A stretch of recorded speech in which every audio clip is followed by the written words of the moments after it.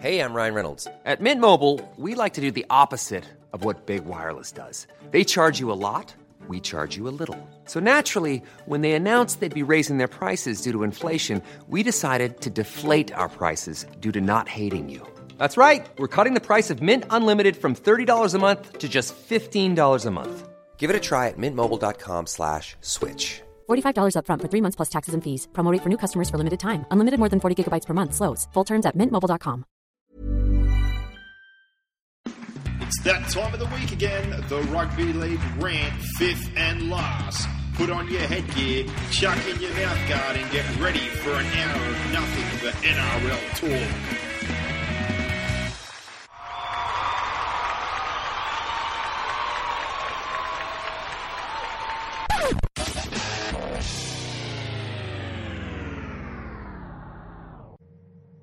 Welcome back to another episode of the fifth and last NRL podcast. As always, kicking off with the Fast Five, your highlight, low light, best of the round, worst of the round, and the question or discussion as it now is. So, Brock, what was your highlight of the round? My highlight was the Broncos-Cowboys game. Cracker. I thought on Friday night, stayed up, watched it, as hard as it is with all the bloody ads through it, but really enjoyed it. I wish they would have put that game on live because the the Dogs-Eels game was an absolute stinker.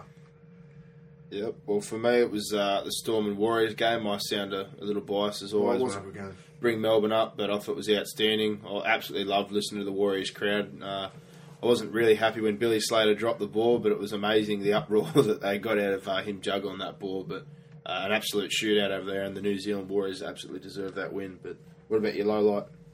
Low light, the Titans. They were crap.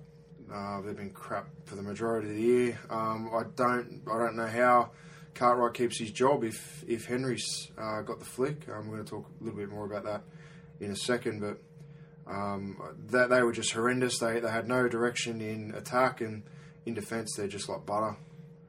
Well, there is talks that he's been caught up to the hierarchy today, so I'll touch on that in a minute. But for me, the low, Graham Murray passing away, former Roosters, Cowboys and New South Wales Origin coach. He also played, I think they said, about 87 or 88 games for Parramatta in South Sydney. Yeah.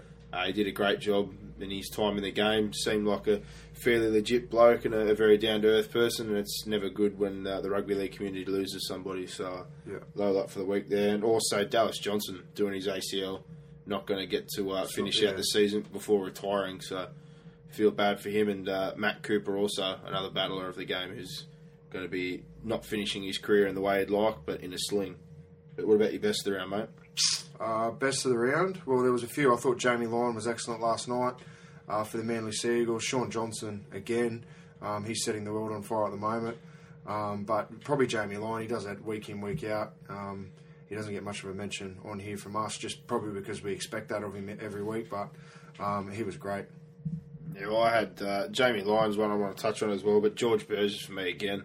Yeah. This week, broke the NRL record. Yeah, well, I said it last week that I think that they lack a bit of punch when Sam's playing 13 and then George comes on afterwards. It just kind of seems a bit unbalanced.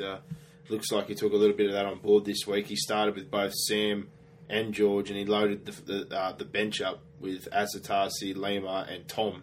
Yeah. So he's obviously looking to make a little more damage, and we saw Kiri introduced. So yeah, looking positive there if they keep going in that mention, but. George Burgess, the amount of tackle busts and just the tries, it's absolutely ridiculous. Yeah. What about your worst of the round? Jordan Rankin, the human basketball ring. He just couldn't catch anything on the weekend. He's been sacked. Not been sacked, but he's been sacked from first grade and given the flick. And he's had a million chances at the Titans. He broke onto the scene in, I think it might have been 2008, 2009 as a 16, 17-year-old and made his NRL debut, and he's done nothing since. I've heard plenty of story, rumour about, where he's at as a footballer. Maybe the worst thing for him was debuting at that young age. He probably thought he had it all sewn up and he just had to turn up every week. But if anything, he's not improving as a player. He's getting worse. Well, you could name any number of Parramatta players from Friday night. Parramatta just sucks. I'm not going to bash Parramatta anymore. I'm going to go one from Melbourne, Justin O'Neill, who we looked at in the weekend. He did make a fair few metres, but just critical decisions at times. He had a try that he scored early on, followed up by the same play with CC Wanga wide open to bring them in the game. He tucks the ball away, battles with every bit of his life when he's got his arms free to pull a leg free, falls over and throws it forward. Yeah. And then later on, he copped some knees in the back, but I looked at the technique to score that try. Why is he sliding on his backside to put the ball down? Just put the bloody ball down. Yeah. So he let two slip. He didn't have his best game. He definitely didn't have a great day. But I look at those kind of moments. I'm not saying it would have won them the game, but early on there, he made some pretty poor decisions, and he's had some defensive blunders early on there. I think he really needs to shape up heading into finals time. Yeah. But as far as a question or a discussion for this week, we're going to base that around Neil Henry. So, more so, do you think that Neil Henry should have been sacked by the Cowboys? And who do you think is most likely to replace him at the helm of the Cowboys club? And there's plenty of contenders that have come up today, people like Paul Green, Kevin Walters. Neil Henry himself has thrown a line out there for Terry Madison to replace him. Yeah. From overseas. Well, Terry Madison's, I think he was originally at the Cowboys. He might have been an assistant under Henry at some stage there. But for me, I think Kevin Walters will get it. There's got to be a reason why he quit the Melbourne job last week. Someone's obviously giving him a phone call. He's either getting that job or he's getting the Broncos or the Titans job, and we just haven't obviously seen the results or the opening for him to come into those positions. And both the Titans and the Broncos are talking pretty tough, like they're going to stick with their coach, but where there's smoke, there's fire. So Walters is getting one of those jobs, no doubt in my mind. Well, I think it'd have to be him or an overseas bloke, not saying a knock on Paul Green or Trent Barrett, these blokes, but a couple of them have been an assistant for a year or two. Barrett if you believe what Matty John said, Barrett's pretty confident about getting the job. Well, I don't think that they could risk just grabbing someone who's been an assistant. Kevin Walters, at least, has done the Super League, and then he's come back over under Bellamy. He's had a nice apprenticeship. He's got the most likely or the most experience, as far as I'm concerned, as someone you want to put in charge. Yeah. Paul Green's done good with the Roosters 20s, but what 1 year of doing that doesn't qualify you to take over the helm of an NRL club. And people, for me, it was just a bloody strange time to sack Neil Henry because we had this discussion yesterday. Obviously, it's highly, highly unlikely, but they could still make the finals. What if they went on and made the finals? The egg would be all over the Cowboys' face. I'm of the opinion that if you're going to get rid of him, give him his hat and coat and say, see you later. You can't punt him and then still stick him at the head of that club. I mean, it's almost conceding that their season's over. So it's more been leaked today that kind of what I think I said to you last week, that they were pretty much saying that they were going to tell him at the end that it was all well and done truly. He himself today said that someone's leaked it with inside, which is why it's formally been announced, because they've been pressured the last couple of weeks since. Yeah. But originally it was pretty much done and dusted. They were going to tell him at the end of the season, we're going to rescind that contract for next year, done, and then announce it. But it hasn't gone down in the right way. They need to sort their their business off the field, get that in order, because there's an old saying that it starts at the front office, and a good front office is the head of any organisation. And for the playing roster they've got, I think Neil Henry's a good coach. Obviously, he has had his time there. He's had his opportunities. For a variety of different reasons, it hasn't worked out. But he's got to feel let down by the person that's leaked it, because they've forced the Cowboys' hand then, haven't they? Well, because what if the Cowboys won their last 6 games? They might not have even made the finals, but he still might have kept his job. It was happening. He wasn't keeping his job, but because he's not the coach for it, or is it because of the pressure from the media? No, it's because this information that was leaked from inside, he wasn't supposed to know. No, nothing was supposed to be said until end of the year. They were going to sit down after 26 rounds and say, look, you've had your 5 years. Yeah, but that'd be results driven. That'd be based on how they finished the year. But it was locked and loaded. It was done. No, it wasn't supposed to get leaked. He wasn't supposed to know, but it's dropped out in the media. They've been hassled for 3 or so weeks now. They've all been denying it. And obviously it finally broke. And he himself said, I'm disappointed because he wasn't even privy to the information. But the decision was made and it was leaked. So. Well, I'd be filthy. I'd be filthy with everything. The only real error I think Neil Henry's made over the last last season and this season is probably letting Seguiaro go. Payne retired. That's hurt him in the 9 spot. But other than that, I think the players have got a lot to answer for up there. Yeah, on top of that, I think there's a few, like Dallas Johnson and a couple like that, Glenn Hall, that were borderline getting moved on as well, but he's not going to be the one to see that through. So the fact that he is gone now, somebody's going to come in and have Scott, Tarmow and Thurston, which isn't a bad start, I suppose. But, they're going to have to start justifying their money. I think Matt Scott's the only one who's justified his new deal so far. Yeah, so definitely. We'll wait and see. Rusty, so wait and see who comes in and what they can do with the Cowboys and whatever money they've got left, because that's the other problem. They're talking about trying to get Bowen or a few others locked up. Yeah. I don't know how much money's left in the kitty for somebody to play with, and their 20s aren't exactly doing great either. No. So that concludes the Fast Five. So now we'll move on to Mr. Gossip, nice and early this episode.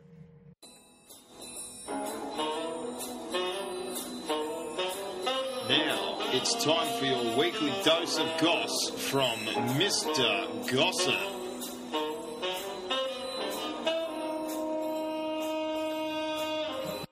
And we welcome back Mr. Gossip, who this weekend has been quite frivolous on the punt, haven't you, champ?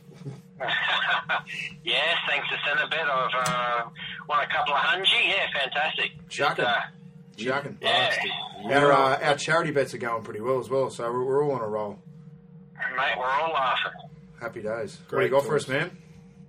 Well, I guess we'll start down in the nation's capital with the Raiders. Now, we heard Dave Ferner earlier this week. He's come out in the press and dismissed speculation that Milford is going to the Brisbane Broncos. And look, the Broncos, their main priority is Ben Barber, and it looks to me as though he will be there. But look, if something happens and Benny Barber, the deal falls through and Benny Barber ends up going to the Cowboys or does stay at the Dogs, they will pursue Milford and they will get him if they put all their efforts into it, because there'll be plenty cashed up. Yeah, well, I know about the clause. I don't know about the situation. I don't think it's a matter of Canberra or him wanting to stay, because I know his best friend's probably Josh Papali. I think it's just a matter of time. Even if it's the end of next year when his deal expires, I don't think Canberra's going to be able to keep him, whether it be tomorrow if he rescinded for the family health issues, or whether it be the end of next year. I don't see any way for him not to go back to Brisbane. Yeah, it's just going to be the family issue, I guess. If that becomes pressing, obviously he's going to want to go home. It's unfortunate for Canberra, but they seem to always be on the receiving end of these sorts of situations. And once a player sort of sparks up and gets into grade, they seem to lose them. So it's unfortunate for Canberra. Yeah, another one bites the dust for them, mate. Yeah, well, it's good for Brisbane, I guess, Because because they're in bloody desperate need of it. No, they're telling up. They're a bit of spark because they're pretty dull. They are, man, very dull. Well, someone who isn't dull is Sam Tagatese. Now, he's on a 2-year deal with the Sharks and probably put on the biggest hit of the year on the weekend, boys. What do you think of that one? He's the first bloke to get a 2-year deal from one tackle, I reckon. We put a photo up. We put a photo up on our page and shared it on Gossip. But wow, it was some hit. I think we must have replayed it at least 5 or 6 times in their living room, pissing ourselves laughing. So yeah, well, it was good. Poor old Sam Anderson, bloody hell, he'd be having nightmares about it all week. Yeah, I think he's still suffering from whiplash. The old head went back. It was fantastic. Yeah, I have a bit of soft spot for Tagatese. It's been a bit of an inside joke, not going to go into detail, but yeah. if they were going to go off hits and give him a contract, the Gold Coast should have given him 3 years after he drove bloody Kieran Ford into the floor 3 times that time they played Manly up there. Yeah. That poor bastard was lucky not to leave in an ambulance. Yeah. I never wanted us to get rid of him, to be honest. He at least he intimidates blokes. He can come back to Melbourne if he wants. We need someone on the bench like that. Just tell him for 20 minutes he's got to hurt people. Yeah, quality player. Now, Neil Henry, boys, I'm sure we're all pretty up to speed with Neil Henry, and that he's been punted by the Cowboys. So, his services are no longer required from day dot of next year. Now, look, I put up on Gossip today, Centrebet were running a few odds on who his replacement will be. Kevin Walters is the favourite, $1.50. Paul Green and Trent Barrett both $4.50. Brad Arthur, $7. Justin Morgan, $21. Michael Hagan, $26. And Smell Me Finger at $34. But, look, this time last year, I think with Centrebet, they ran a same poll for the Warriors gig. I think Matthew Elliott was an outsider at about 20 to 1, and he ended up getting the gig. So I wouldn't read too much into their stats. And look, I think Barrett would be perfect for the gig, but I'm hearing that Walters is pretty close. But I don't know, boys. Out of that list, who would you pick? I'd go Walters, purely because he's been with Bellamy. You've probably seen one of them work like Maguire's worked. He was an ex-Bellamy what do you call it, apprentice, I guess. The other one, obviously, is Brad Arthur. He had a mixed result. And then you've obviously got Stephen Kearney, who was a dismal failure. But, I mean, I'd be very surprised if Kevin Walters quit the Storm mid-season and wasn't going to something very much secure. So whether it's the Cowboys job or whether it's the Broncos or the Titans, he's going to get a job up there this year. Or for next year, no doubt in my mind. Yeah, well, I look at it pretty straightforward. He's done an apprenticeship. A lot of those blokes haven't. Paul Green, first year coaching the under-20s this year at the Roosters. That's not enough for me. Trent Barrett, yeah, he's an assistant and he wanted to take the New South Wales job. You know, he's only just kicked off as well. Walters has spent 3 years with Bellamy. He coached Catalan his first season. They fell one short of the grand final. In typical fashion, they lose to the Rhinos, who always seem to get in. To me, if it's not Kevin Walters, I'm going overseas. Where I think Neil Henry today threw up Terry Madison, who's over there at the moment. So I'd be looking more towards somebody like that right now. I wouldn't be throwing my hat in the ring and handing over Thurston, Scott, Tarmow, and a couple of these retiring players like Johnson and Bowen that are probably going to get moved on to an inexperienced coach. I'd want somebody to come in who's done an apprenticeship. Yeah, they need a hard head there. I think Kevin Walters, from everything I've seen, from everything I've seen on, obviously he's appeared on a couple of shows. He seems like he's got his head screwed on. I think Brisbane probably would have been the perfect fit for him, but he seems to be pretty keen to get in and get his teeth wrapped around a job. So good luck to him. I think he's more than done his apprenticeship, and I think he'll be successful up there. Yeah, I think Thurston's going to have a big say on who coaches at that club. He has plenty of pull there with the board. So I'm tending to think that he'll pick someone that obviously has coached him before or been involved. That could be either Michael Hagan being the assistant coach at Queensland or Kevin Walters has done work with him as well. So it'll be one of those two boys, I think, if I put my money on anybody. You want to keep your $1 million man happy, don't you? Well, that's right, exactly. And here's the reason that they've kept him so long. Because if it was me or any other Cowboys fan, they would have punted him 4 or 5 weeks ago, to be honest. But Thurston said keep him there, and they did. But, yeah, well, Blake should just play football and shut up, I think. But anyway. Yeah, that would help. Yeah. Well, the Warriors, boys, they've done a similar thing to the Panthers. They've told Mason Friend goodbye, and now they're saying please stay. They've just tabled him an offer to stay. He's got a few big offers from the UK, but I think his family is settled in New Zealand, so I'm pretty sure he'll stay, just like Kevin Kingston did with his club, for a lot less money too. Yeah, well, I don't think they're really in a position to offload him just yet. You know, he's still starting at the moment, and the bloke behind him in New South Wales Cup, Elahana Maya, is not exactly setting the world alight. They've got Saliva Havili. He's more of a bench impact player. He was a former 20s player. You said his name before, Aaron Jeremiah. They should still probably be sitting there kicking the dirt if I was them, how they let him go, because the year they made the grand final, he caught fire. They told him about round 8 or 9, I think, that he was done. The rest of the year, he was outstanding. So I think they need to keep Friend unless they've got someone they can drag over there. But for now, at least for a year.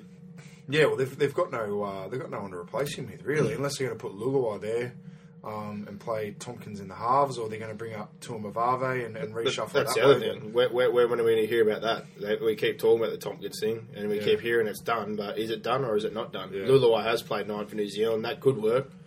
But at the same time, until I hear something from them officially about Tompkins, I'm not convinced. Yeah, but if Friend wants to stay and they've got enough cash to keep him, they'd be well advised to do so.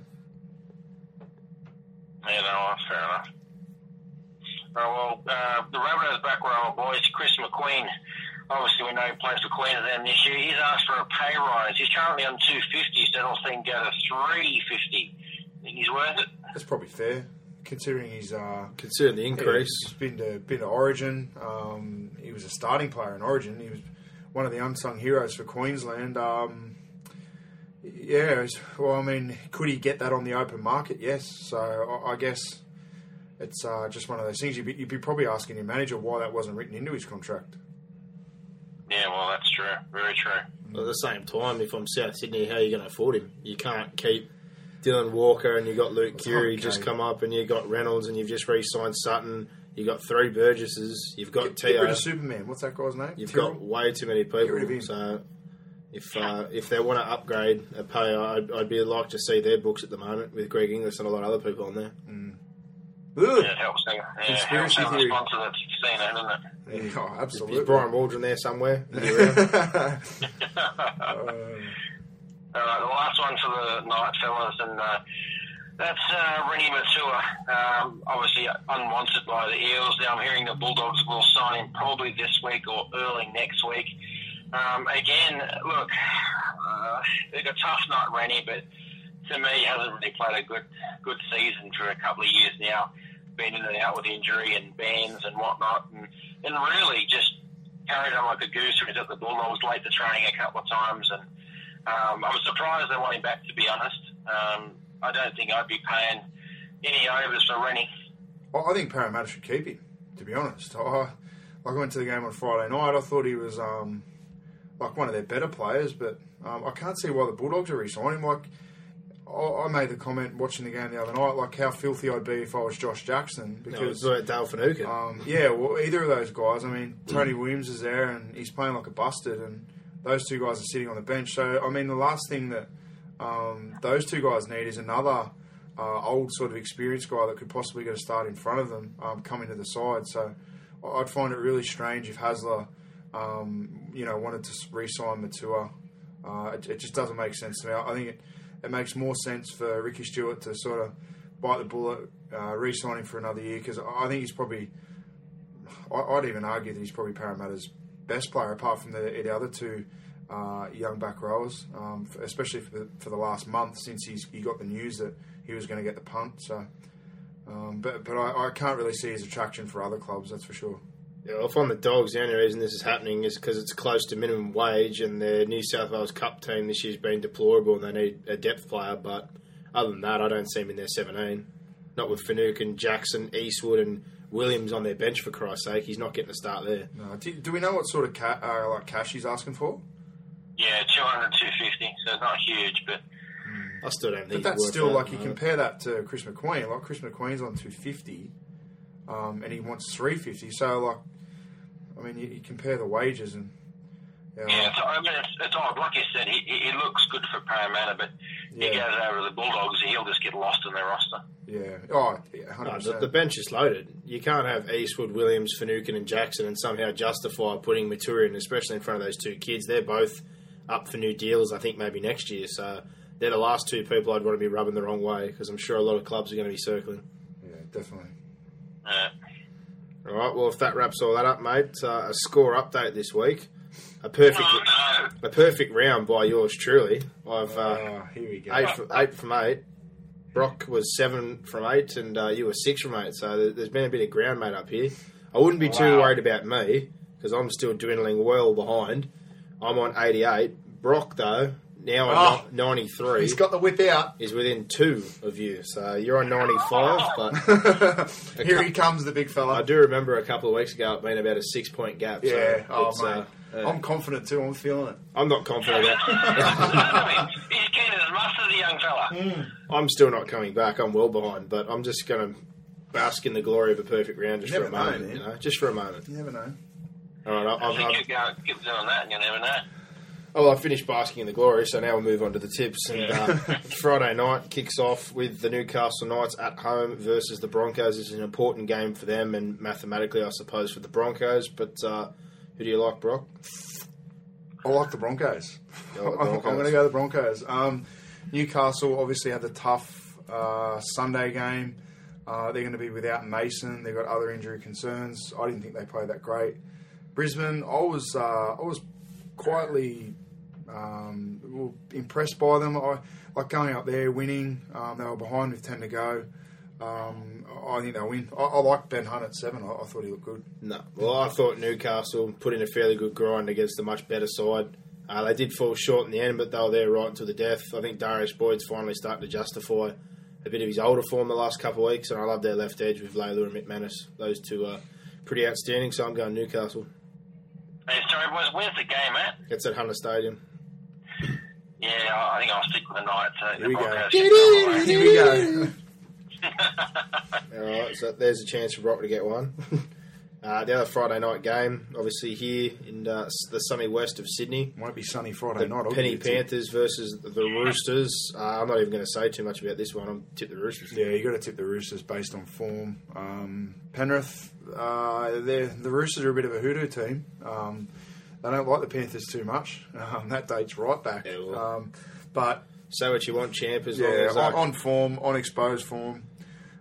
You've got to tip the Roosters until they bite me in the arse. Clint Newton and Cameron Ciraldo versus Jared Warrior-Hargraves, Mitch Orbison, Sam Mower and the like. So, yeah, okay. Sam Mower, he is a mower, that bloke. Guys, it's the 10-year anniversary for the Panthers since they won the premiership against the Roosters in 2003. Go on. The Panthers are undefeated at home at night games this year. I'm tipping the Penny Panthers. Yes. We're going to be even after Friday night. I don't know about that one. I reckon you're going to get your Broncos game wrong. I hope you do. But Saturday, New Zealand, bro, Mount Smart Stadium. They're going to play the Sharks. So, yeah.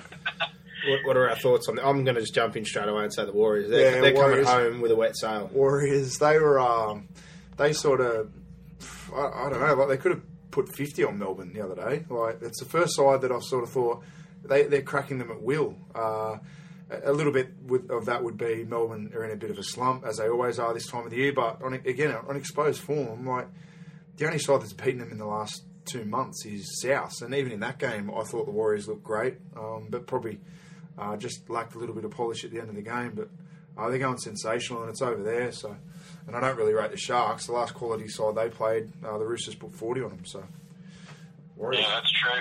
But I think Matty Elliott has thrown away the coaching book and just gone back to 2011 and had a look what Cleary did with them because they're playing exactly like they did at that back end of 2011. I think the Warriors will be too good. Big score. Well, the next one, I don't even think we need to talk about it, do we? Parramatta's at home, but I don't think it's going to make the Sea Eagles have got the bye this week. Yeah. So we're all taking the Sea Eagles? Yeah. Mate, I haven't looked forward to a Parramatta game since the mid-'80s with Ray Price and Cronin. I can't wait for this game. All good versus the Grog. I can't wait. What about Ricky Stewart? I loved what he said last week in response to Steve Mattaway, and he said, well, I might play all good in the centres. I loved it. Good. That was great. So we've got tickets bang on halfway. I hope this game explodes. Yeah, well, I think that's about your only chance of a highlight. Because it'll be a that may justify the $400 I spent to get season tickets. Because I'll tell you what, if there's one thing you know about Manly, if anyone wants to start a grab fight, Manly are going to bring the grab. They'll accommodate it. Good luck. Yeah, I can't wait for this game.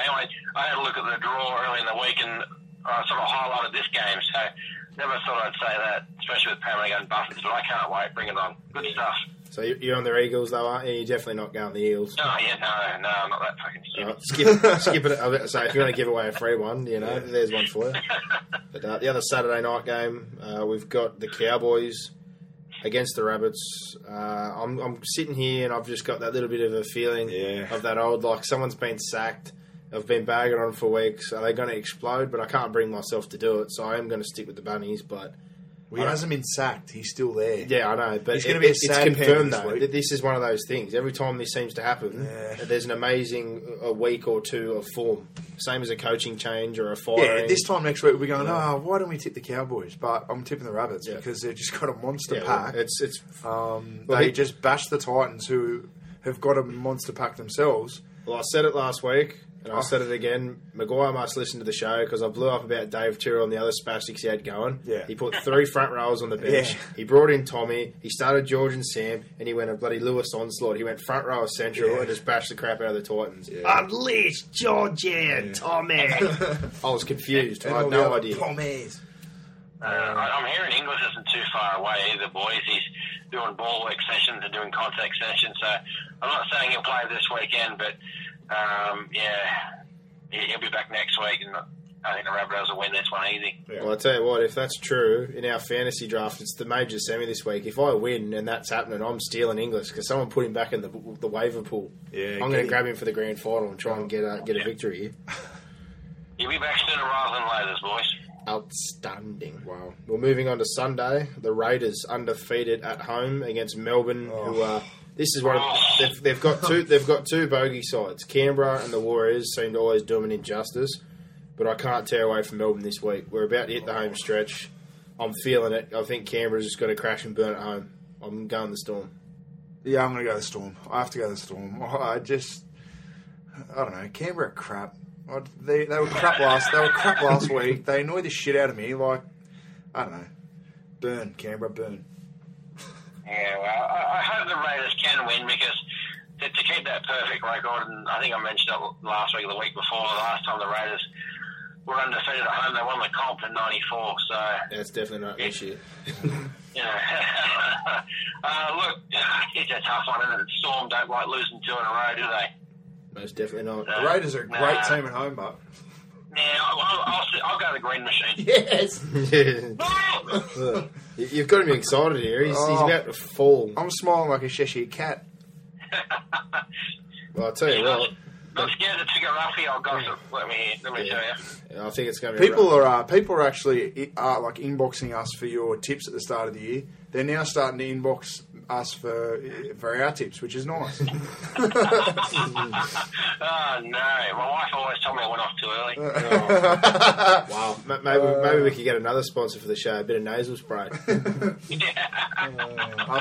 Getting on that one. But the other Sunday fixture, a painful one for Brock. The Titans, they're at home against the Tigers. But what a toilet bowl.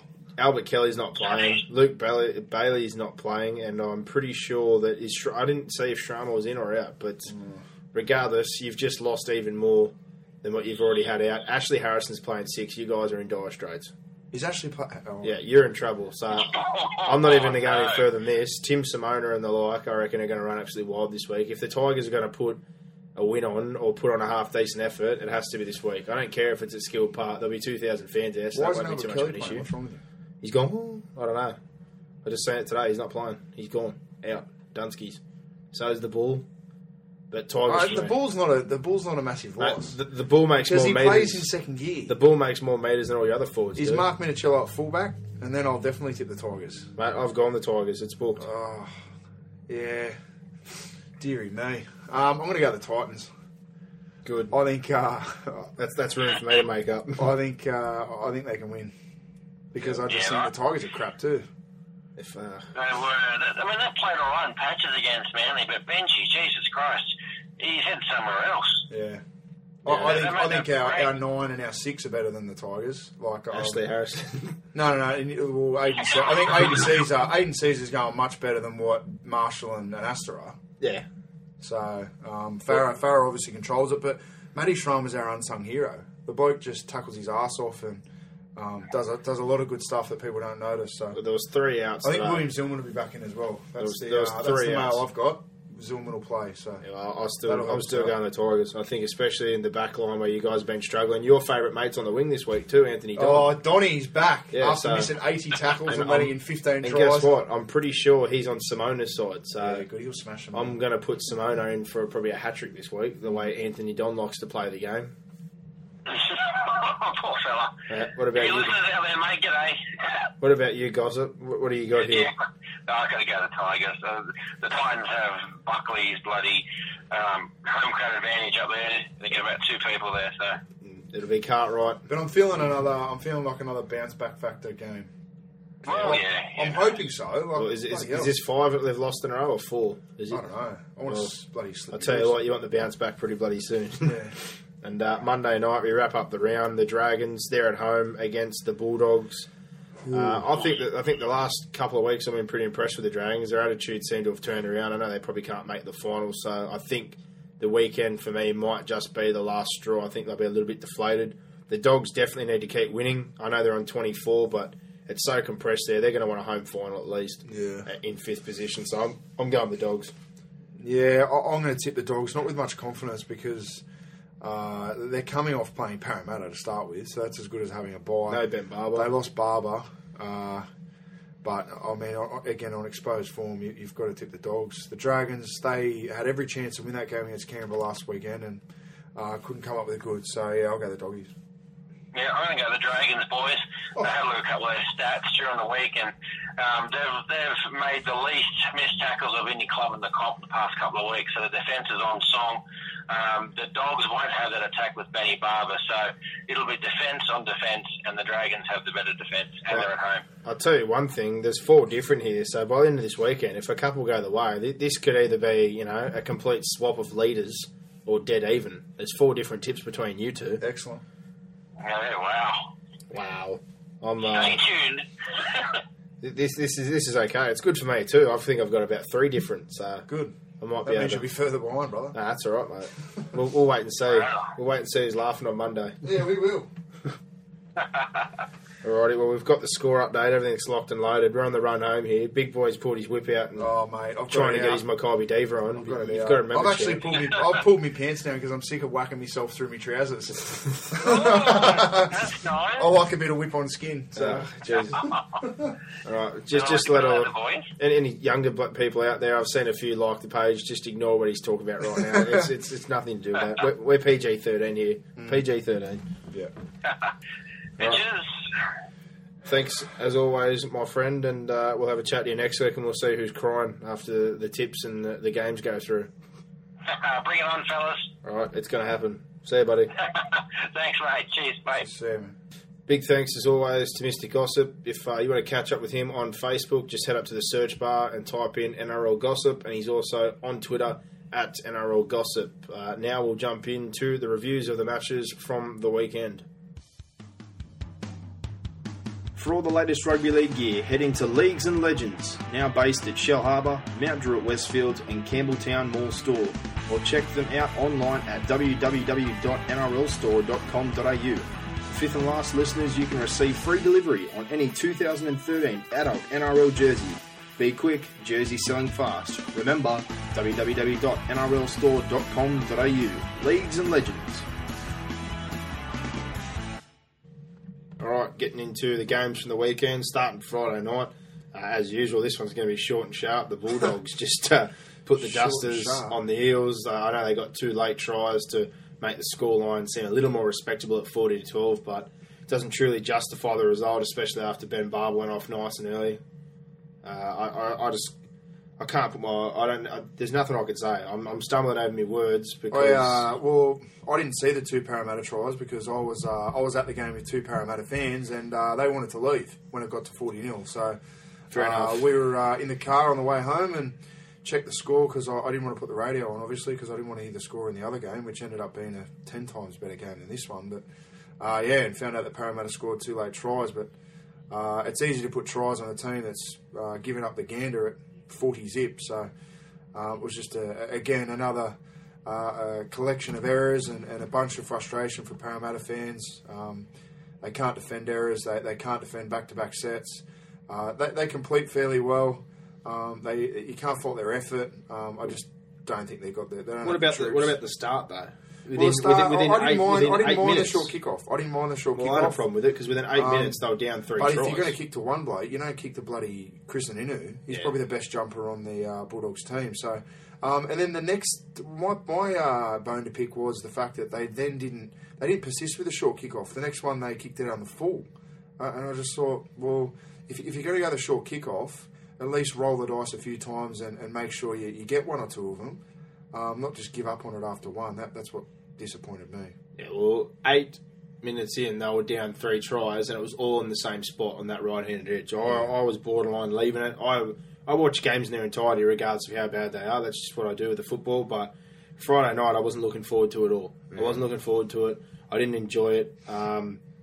Just 3 tries after 8 minutes had me sitting here just thinking, well, I might go do something. I might bloody do Sudoku or something else. Well, and for Parramatta fans listening, I mean, your Toyota Cup side was down 38-0 at half time.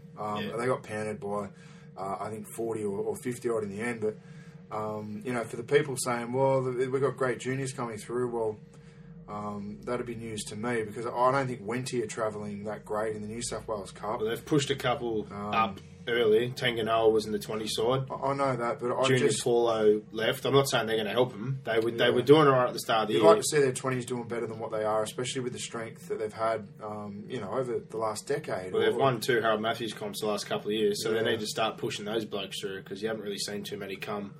And I think they lose them. I mean, it's frustrating for Parramatta fans. I I can't say I sympathise with your situation, but the Titans are fairly close to Parramatta in terms of recruitment and on-field ability Juniors, at the that's moment. for sure. So yeah, it's frustrating, especially when your team's just making the same errors over and over again. But in saying that, I thought the Bulldogs, they did as much as they could.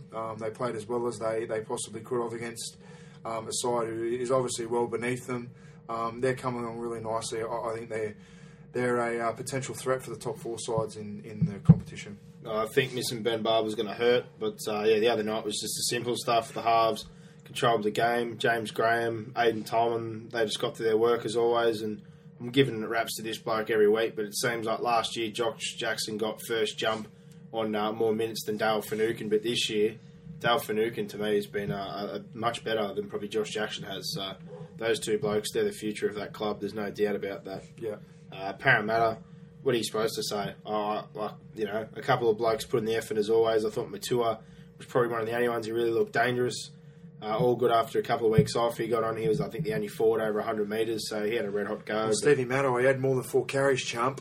And Rad Radra, the bloke on the wing, he had a red-hot go. He got a few opportunities and got tackled, but he finally got over at the end there. Nice put down. And Ryan Morgan, he gets picked on a million times in defence, but he's not too bad on the ball. He tries hard. He runs hard. But Parramatta, it's pretty straightforward. Substandard team at this point in time. Next year's recruits can't come quick enough. But other Friday night game, this is actually a quite decent one. The Broncos getting a win over the Cowboys to pretty much put them to bed for this season, 18-16. Half time at 12-4.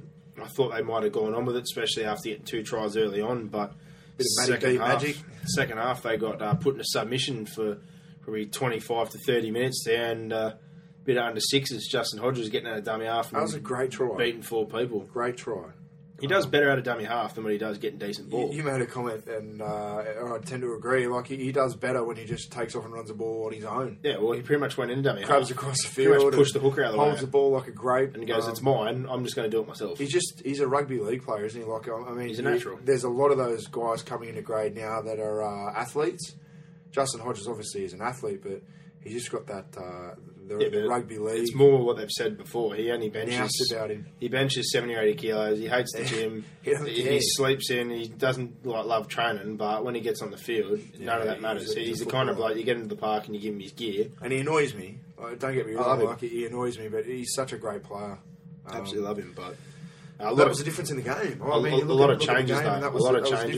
A lot of changes this week, obviously. Corey Oates on the wing, not the centre. Sensational. They put Alex Glenn in there to compensate finally for Thido, who's hated playing in the front row. Yeah. Ben Hennon ended up pulling out. I'm glad he stuck to his guns, though, and just put Dodds in there instead of putting Thido back. Yeah. McCulloch, he'd still taken him off for Wallace. I don't agree with that. If you're going to punt Wallace, just punt him altogether. Yeah. Just leave McCulloch to do his thing. But Hoffman at fullback, all the changes he should have had earlier in the year, he's finally done them and actually played a half-decent game. So well done, Anthony Griffin. It's only taken it around 20 to figure it out.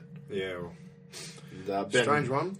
Ben Hunt, he was pretty good at 7 there. He got off to a nice quick start. He fed Oates the ball and got it back and scored a nice try, which definitely would help his confidence. And Hodges, as we said, he just ran him up. He set Oates up for the second one, but I'm more stoked by the 18-year-old, his composure to run down the paint and give the ball back to Hunt and then take that pass and score a ripper of a try. And even at the end there, he was involved just before Justin Hodges got that. There's a lot to like about him if you're a Broncos fan. Yeah, the guy I want to give a rap to was Benny Hunt. I thought he went really well. In the 7, he threw a couple of nice passes. Obviously, they benched Wallace, and it sort of seems like they're looking to the future, but I thought Benny Hunt had a really good game. Yeah, most definitely. And the Cowboys, it's just the typical old story, isn't it? Right. You expect so much and don't get too much in return. They put a little bit of a clinic on there for the first 20-25. They went into the grind big time. Yeah. Got some repeat sets, and I really thought they had the upper hand when they took the lead. But as we said, it was just typical. They got to that point and they didn't get the job done. Nah. Brisbane got it through. Like I said, it's an under-6s try, really, but Justin Hodges is a freak. Yeah. And they got the job done. And that's the reason the Cowboys aren't going to be in the finals this year. Basically. Moments like that just, don't do you any justice. So. They carve you to pieces. And what's the story? As you said, story of the Cowboys season. Lost a lot of close games that you would have expected them to win. So. And they won the penalty count. They had everything go their way. They had more sets. Everything pretty much went there. They had less errors than the Broncos, but the little simple things, like you said, about their creativity and their lack of spark this year altogether, less line breaks, less offloads. Brisbane created their opportunity at the end there, like I said, from absolutely nothing from Justin Hodges. So, Yeah. But Corey Oates, 4 line breaks in this game. This is an 18-year-old. Ridiculous. I know line breaks get counted for scoring the try, just jumping over. Well, but they said he was a back rower. He is a back rower. Turn centre, turn winger. Like, that's a great performance for someone who hasn't come through the grades as a winger. The scary thing, though, is he's going to have another 3 or 4 years of maturing and doing gym work. He already weighs over 118 and moves the way he does. I think he's going to be a massive back rower. Yeah. Most likely, or a 13 of some description. But his physical attributes right now, if that says anything to you, if not, maybe even a centre. But, my God, it's pretty scary what he's doing right now. But, you've said it before, Ben Hunt had a decent game there, but Maguire, Gillette, Parker, those kind of guys, I thought they had big games again. Their back row looked a lot better. I'm really happy. I don't think Alex Glenn's probably happy about playing the centres, but he'd be doing that job for Anthony Griffin. Yeah. And Justin Hodges, try assist, 7 busts, 3 line break assists. The bloke's just an absolute freak. He may as well play 7, 1, 6, 9, whatever he wants for Brisbane. But that was the difference in the game. Matty Bowen showed a couple of little flashes, like we said. Don't know what's going on there. He's hoping to get his future resolved, but that may be on the back burner now that Henry's got the sack, so we'll have to see what happens. Matt Scott, typical, 200 metres, punched it out, did his job, and a bloke I really like, Joel Reithmuller. He made a couple of line breaks. Another 160 metres and a line break. He's just a grinder. If I was Parramatta, like I said before, and you were looking around the NRL to kind of revamp your 25 for some scrappy players that are probably not going to cost you too much on the market, he's one of those blokes I'd be getting in touch with. Yeah. Try and offer some consistent first grade too. But, next week, Newcastle for the Broncos. Can they stay alive? I suppose maths is still with them, but I don't see too much going in their favour. And as far as the Cowboys are concerned, it gets no easier. They're at home against South Sydney, so make what you will of that, but we'll have to wait and see. Getting on to the Saturday games, the Raiders 22 defeated the Dragons 18. The hoodoo continues. It just doesn't seem to end. Yeah, it was a game that the Dragons had plenty of chances to win, just couldn't pull it out of the fire. It seemed like the Dragons had all the ball, all the opportunities, couldn't get over the line, and whenever Canberra got down there and had like one little sniff, they'd score. So just one of those nights. Well, the key part of it, you pretty much just said it, they had 6 more sets, they had a better completion rate, they won the penalty count 11-7, but line breaks were 6-2, so as far as generating from all that extra pill and all the extra defence the Raiders did, they couldn't capitalise. That's the story of the Dragons season. And just plain and simply, that's the story of their season. They would have dominated those statistics in a lot of games, but it just hasn't transferred to points for them, which is must be frustrating, but it's understandable, especially with the makeshift halves they've got. I actually quite enjoyed this game. There's a bit of feeling between these two, and it went right to the wire. There's no doubt about that. 10-6 at half time, you could feel it. Mitchell Rain laid on there, got him back into it with a lovely break and set Stockwell up. But Canberra grabbed one just before half time to give themselves a little bit of breathing room at 10-6. Hiring for your small business? If you're not looking for professionals on LinkedIn, you're looking in the wrong place. That's like looking for your car keys in a fish tank. LinkedIn helps you hire professionals you can't find anywhere else, even those who aren't actively searching for a new job but might be open to the perfect role. In a given month, over 70% of LinkedIn users don't even visit other leading job sites. So start looking in the right place. With LinkedIn, you can hire professionals like a professional. Post your free job on linkedin.com/people today.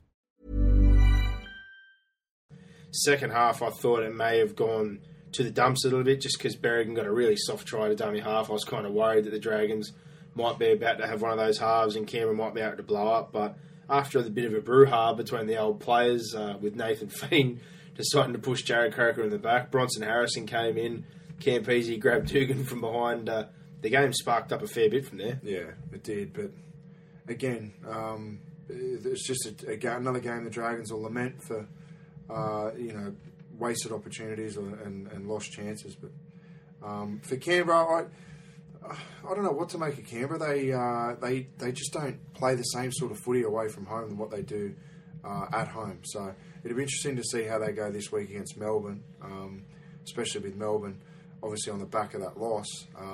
But for the Dragons, I guess that's, if their season wasn't already over, it's definitely over now. On the back of Monday night, they sort of re-sparked some hope in their fan base, but Benny Cray said they need to win 6 or 7. Well, now you're going to have to win 6 from 6, and it's just not going to happen. It's not happening. It's well done now, but I thought that Dugan was pretty good against his old club before he got the absolute shite knocked out of him by Jason Nightingale's knee. That was an ugly bit of an incident. Yeah, it was. It was. He got bashed and barged all night. Dugan was a tough night at the office for him, but he did his job. I thought he was probably their best player, or close to. I thought him, Merrin, and Mitchell Rain were probably their best. Mitchell Rain had a really dangerous game there at a dummy half, and Merrin come on. I know he's using him off the bench after 10 minutes in impact. Just let him play. Yeah. Stop benching him. It's not making too much of a difference. I'd start him. He can virtually almost play 80 at club. If you want to give him a rest, give him 5 or 10 in between halves or something like that. Yeah, I can't understand why he's not starting. It's 190 metres, 4 offloads. I think that's just enough to you right there. Yeah. And you need that impact at the start of the game. Exactly, but that's the thing. They seem to be putting him on. They're already behind. He's always coming on the chase points. So I want it done. For Canberra, Campese, he was pretty controlling as usual. I think McQuarrie's been pretty quiet, actually, since Campese's taken back to form. He's a pretty dominant half. I can understand that, but other than that, Jared Croker, he had a bit of a field day, made plenty of metres down that edge. And Anthony Milford, again, 2 line breaks, scored a nice try, 6 tackle busts, 150 metres. He didn't look too confident at the start of the game under the high ball because I give him a hard time, but more than did his job. And I can't believe how small he is, and he's only 18 as well. So he's a great young player. These young kids just keep coming. But as you said, Storm this week for the Raiders at home. This is a big test. They need to keep pushing away now. There's 3 of them locked on 24, trying to secure a place that the Knights and the Warriors are holding on to 8. So you'd surely want to be trying to kick away, especially against Melbourne. Yeah. And the Dragons, well, they're all but done, but the Dogs, they're in that same spot as Canberra. They need to get that win to keep pushing away from that 8th spot. So the Dragons could ruin the party, or they could roll over and die now. I think the Dragons are going to annoy a lot of sides rolling into the finals. Well, I do as well. I definitely don't think they're going to be backing down. They seem to have given that carefree attitude the last 2 weeks, and it's got them over the line once, and it almost did last week. So wait and see what happens. But the other Saturday night game, this one's going to be pretty quick, just like the Eels game, a 32-4 drubbing of the Titans. Nothing there for you to smile about, that's for sure. Nah, they were rubbish. No organisation in attack, no enthusiasm or passion in defence. South, I thought they were there to be had. I thought South were fairly ordinary in this game, until probably the last 20 minutes where they rolled over us. But where to for the Titans? I mean, they. I thought they sort of snuck into the 8 on false pretences at the start of the year. And I know a lot of people hammered me on the page saying, "Oh, you're too hard on them," but well, it's true to form now because they just had some soft wins. They were playing sides. They got sides at the right time. You even go back to probably, I think it was their last win now, Melbourne on a Monday night with no players. So I just, the coach has got to be under some pressure, especially if, the standard is what Neil Henry's been sacked for, and Cardi doesn't have as good a record as what Henry does. So it's frustrating to watch them, and they look old, they look slow, but taking nothing away from South, even. And it's no knock on South saying that they were ordinary. I thought the scoreline flattered the Gold Coast. I didn't think it reflected how dominant South could have been over the Gold Coast. Yeah, well, the numbers speak volume. 1,600 metres to 1,200, 9 line breaks to 1, 48 missed tackles by the Titans to 12. It's disgusting. 14-0 at half-time, 32-4 full-time. The only bit of attack they generated, crossfield kick, Gordon gets the ball. Besides that, any time they got down that end, they were taking 1-8 hit-ups or just playing overs. They were running sideways. They had no one willing to play direct. You've nailed it. Like, you'd think they look like an under-6s, under-7s, under-8 side with the lines they're running. Spot on. And as far as the Rabbitohs are concerned, I said it again last week, I thought they lacked punch or they rely on Sam and George too much. So he gave him a bit of an injection this week. Right, definitely. He moved him in tight. I'm not sure if Sam's a fan of that, but it doesn't affect his game. Him and George ran right.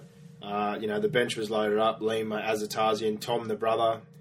Between the 3 Burgesses, it was 170, 200, and 120 metres. There's 500 metres between those 3 units. So if that speaks volumes, that shows you right there. Don't put Dave Tyrrell back in. Don't be rolling, these guys off the bench and hiding Sam on an edge, on the edge. Let him play. Let him float. I'm not saying he has to play tight, but if you have to start him and George to get the impact, you need to lay a good platform. I wouldn't be playing him tight. I'd just let him roam. I wouldn't play him tight. But I'd have him on an edge. I like those 2 in there and Tommy getting on. Like, they just had more punch. And Luke Keary, I said it from the start of the year. I would have done it earlier. You've seen a glimpse of his brilliance on the weekend, setting up that short side for Matt King, grabbing a try, and then palming his own players off, for Christ's sake, and beating the fullback solo with only 18 minutes on the field. So, to me, I like Sutton, but again, if you want to strengthen that side in my eyes, I'd rather not have Ben Lowe. I'd rather have John Sutton, Luke Keary, and Reynolds all in the field. Yeah.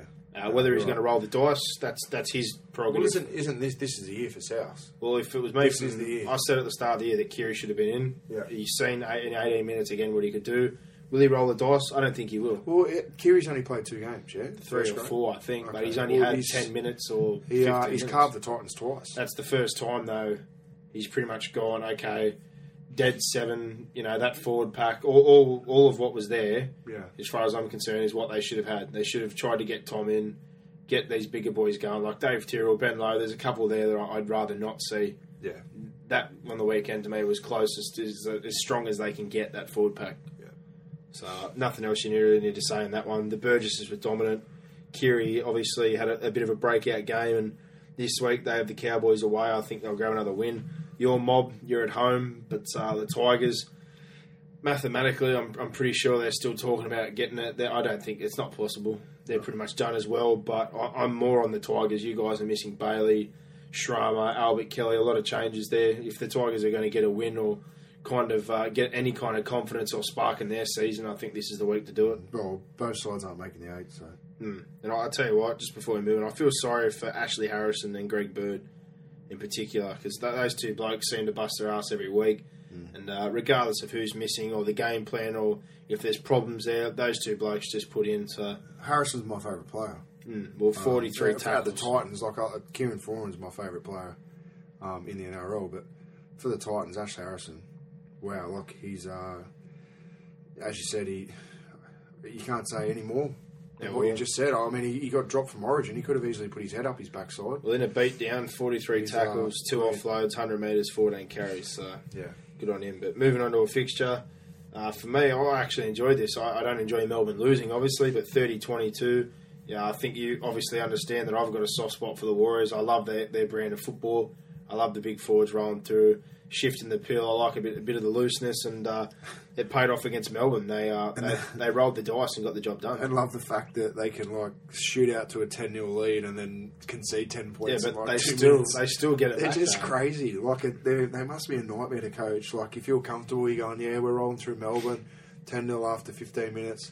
And then, boom, it's 10-all after 25 minutes, and you're going, oh, shit. Melbourne hurt themselves, though. I spoke about it because O'Neill was my pumpkin player this week. Yeah. They had that set play to expose Lamape because he's a bit slow. Yeah. He burned him again, and he just went greedy. He tucked it away. He had open CC Wanga. Someone had his foot. Instead of wasting time, champ, trying to shake some off your sand shoe, just throw the ball to Wanga, get another try. But instead, he muffed it, threw a forward pass and face planted, as he deserved. And then later on, they were talking about the penalty try for the knees. Yeah, he did come with the knees, but why is he sliding on his ass to put the ball down one end? Just put the ball down. Dive in if he's coming. Yeah. He fiddled with. Don't play with your food, just eat it, is what I say. He should have had a hat-trick. And Ryan Hoffman joined that club too. Punched a hole, put it in one hand, tried to say the fancy pass. Forward pass, knock on. Yeah. So there were some key errors for Melbourne. They could have easily won this game. But all the credit's got to go to New Zealand. Exactly. They were excellent. And that's your key stat right there. Errors, Melbourne 12 Yeah. to the Warriors 6. How often does a Warriors side win the error count?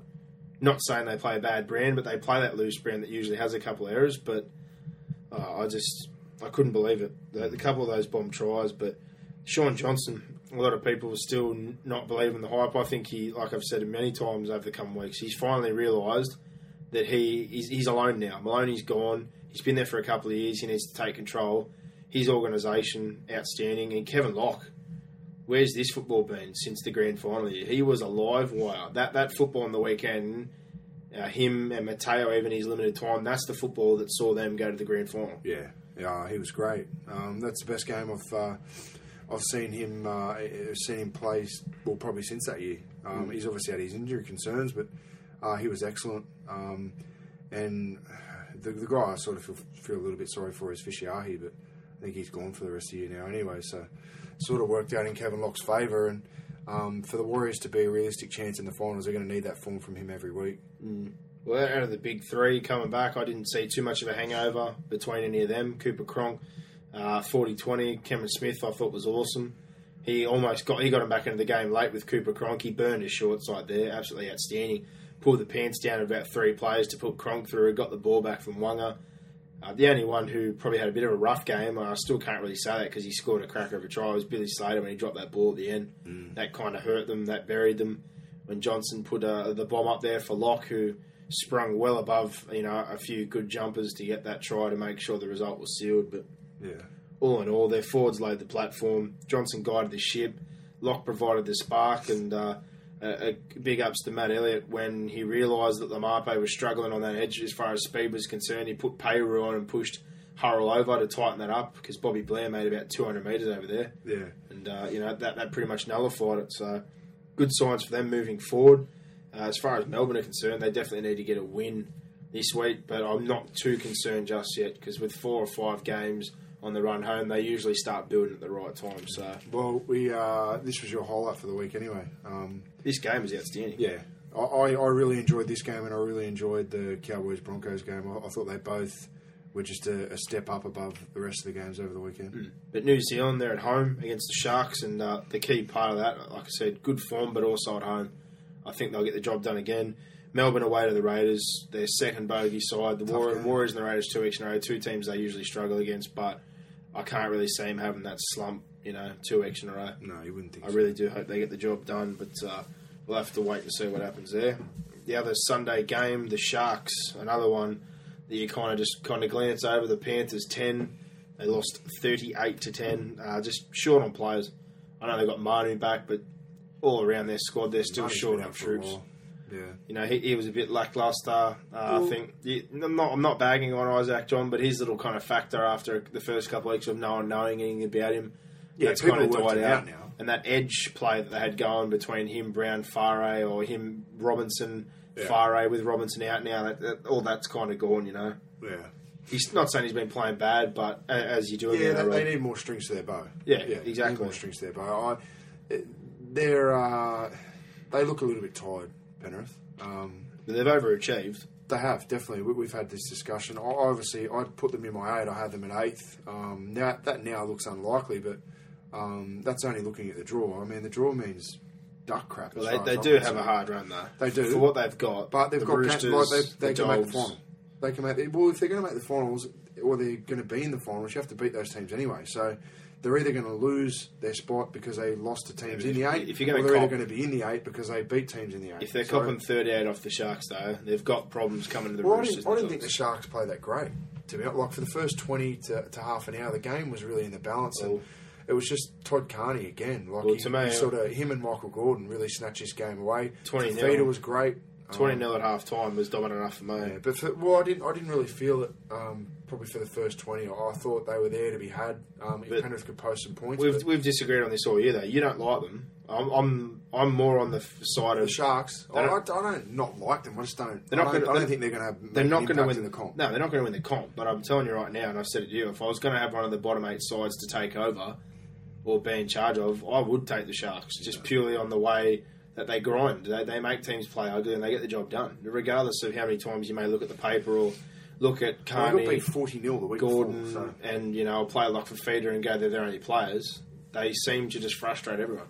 I know they got pumped the week before, but they've beaten Souths this year with Greg Inglis and all their key players on the field. They're that side. They will drag you into the trenches. Yeah. And if you allow them to do that. Yeah, but 20-0 half time, 38-10 full time. They dominated. And the 10 points Penrith scored, Sharks switched off. Yeah. At the end of the game. Like, they were soft points. So James Roberts got 2 in there. He obviously is a natural finisher. You could see that. He had a bit of work to do for the second one, but early on they probably had one other chance. It was an offside to Matt Moylan. I still don't think that helps them too much, though. It was pretty obvious where the game was going. Fifita, 5 offloads, 150 metres. Carney, as you said, just guided the ship. Put Pomeroy over, set a couple up. Wade Graham back. He set a try up. And I really like Sasai Feki, the young winger. Yeah. Him and Gordon. He's got kahunas, huh? He's another one of those warriors. Tough, man. Another warrior, a junior warrior they couldn't get their hands on. So they keep producing them, and a couple of clubs have seen the benefit, that's for sure. Yeah. But what about the Tagatese hit? We've already glanced over that. That was my highlight of that game. Wow. Yeah, he posted a photo of it up on our page, and it just took off. Like, everyone was interacting with it and posting their opinions on it. It'd have to be the hit of the year so far. He buckled in, and he can hit that bloke. I'd be avoiding him if I was playing footy. Yeah. Well, like I said, for Fifita, Carney, it was pretty obvious. Gordon coming back, that unleashes Carney a little bit to be a bit more free. Tagatese's hit, wow. Matt Moylan, though, I want to give him a rap. He just keeps doing the job. Great. 158 assists. He probably would have had a try if it was counted. Thought Farah was pretty good on his edge again defensively, and Roberts grabbed his 2 tries. But other than that, I think it's just more that they've overachieved. They're still running short. They may get a few players back the next couple of weeks, but I think the draw is going to be a bit unkind. And this week, they're home, but it's against the Roosters, who are in red-hot form. And, you look at the draw as far as the Sharks are concerned. They're in that battle to stay in the 8. They're on their 24 points. They're in that deadlock. Yeah. But the Warriors, this is not a good time if they're going to lose to this side, because that will bring New Zealand right into the mix along with the Knights and just throw a spanner in the works. There could be a couple of teams just sitting there for the next couple of weeks duking it out to not fall out of that 8. For and against is going to play a factor. Yeah. But you don't want to be that side sitting on the bottom there, I think, fighting with the Warriors. You need to keep pushing forward. So if they beat them this week, they could really put a spanner in the work, not only for New Zealand, but pretty much anyone outside the 8, because I think they're the only team who can really have a chance. The way that you think the top 8's going to go, and the way that all the experts think, it's not going to go that way. It never goes that way. There's always upsets. There's always spanners in the works. So what you think the 8's going to be, it will be different. We should have learnt that in years gone by. But obviously it's hard to predict who's going to upset who, and et cetera, but it's not going to go the way we all think it's going to go. So. Well, I'm still sticking by what I say. There's only one team that can get in the 8 as far as I'm concerned, who's outside it right now, and that's the Warriors. Yeah. They're the only side. And, moving on from them, on to the Roosters game from the weekend, where they defeated Newcastle 28-12 at Hunter Stadium. Always a tough destination to go to. It was a fairly tight game for the most part, but as they've done this year, that they've got the job done. And right at the end there, they put 2 tries on the Knights and put them to bed, 28-12. I think they'll be feeling a little bit nervous, obviously, the Sonny Bill charge coming out for getting Willie Mason on the head. I really enjoyed their battle, actually, during the day. He deserves his charge. Yeah, for sure. And I said it last time, how Jared got 5 weeks for his bicep, but Sonny Bill clocked someone, probably not as viciously, but he was defenceless. Pretty much got a free walk last time he hit someone in the head. But he deserves the charge he's got. I don't really like the fact he laughed about it and sort of brushed it off, but I guess that's just the person he is. I don't know. It's probably 2 weeks. 2 weeks is fair. Like, isn't this the reason why we wanted the shoulder charge banned in the first place? Pretty for much. Guys attacking defenseless players with the shoulder and making contact with the head. This is the type of shoulder charge I have an issue with. The one that lands on the head. So, fair play to the rest of them. And then Willie Mason gets on Twitter and says, it shouldn't be charged. That's how the game should be, and that's how it used to be. Willie, wake up to yourself. Just because you don't have a brain doesn't mean that anyone else doesn't have a brain. You can't go in and attack players in the head, and you knucklehead, you've got a fractured cheekbone. Yeah. Well, as a result. I want the shoulder charge back, but not... those are the ones... This is the reason we want it, and I totally support this being a charge. I support it being a charge, but this is the one. This is the one where I say it should be back. But if you do this, should double it. This shouldn't be like a 2 or a 4 week. If they want to make a statement, or if someone's going to get a fractured jaw or a severe concussion or a neck, or you're like a Groat, like we haven't seen Groat since Teo KO'd him. Yeah. He's absolutely shattered his confidence. Probably something like that, like an 8-week or a 10-week kind of ban, depending on the severity of it. Yeah. So if that's what they want to do, but. 12-6 half-time, 28-12 full-time. This is a good game. I really thought that Newcastle showed their wares. They've started to come good near the back end. After the middle of the year, I kind of looked at them and thought, wow, are they going to do it 2 years in a row under Wayne Bennett, which is just absolutely unheard of. It doesn't happen. But Darius Boyd in particular, we're not his biggest fan as far as his character is concerned, but his football is starting to speak a bit more of the volumes of what he was doing more at St. George. I've said it the last couple of weeks. I love their left edge. Leilua, he's coming in and combined really well with McManus and Mullen and Roberts. I think they've finally kind of ironed themselves out to be the halves pairing there. But they've had consistency in key positions. At the start of the year, they were sort of shuffling around, and obviously Badirius was injured. So that threw spanners in the works. Even I think Boyd was injured, and then obviously out with Origin. So now that they're having some consistency in terms of their key positions, that's obviously going to reflect on the field. Smith and Scott obviously help out as far as defence, which is another problem they had earlier in the year. Yeah.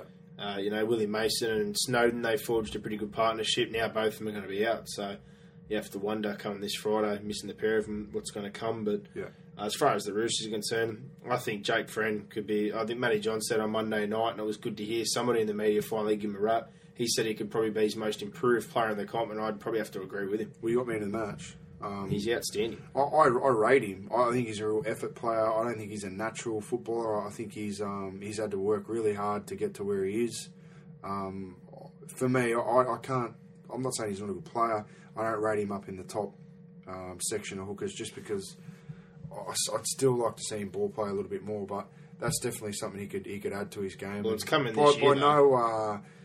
By no means am I saying he hasn't improved. He's improved outside. Well, he was an average first grader when he first came into grade. He was a tackler. He is now he's a great first grader. He was a tackler, but now he plays direct out of He's WR. added different strings to his bow, and it's good to see. He doesn't It's a tick in the box also to the coach. Yeah, but I said to you, he told him at the start of the year, pretty straightforward, work on your attack.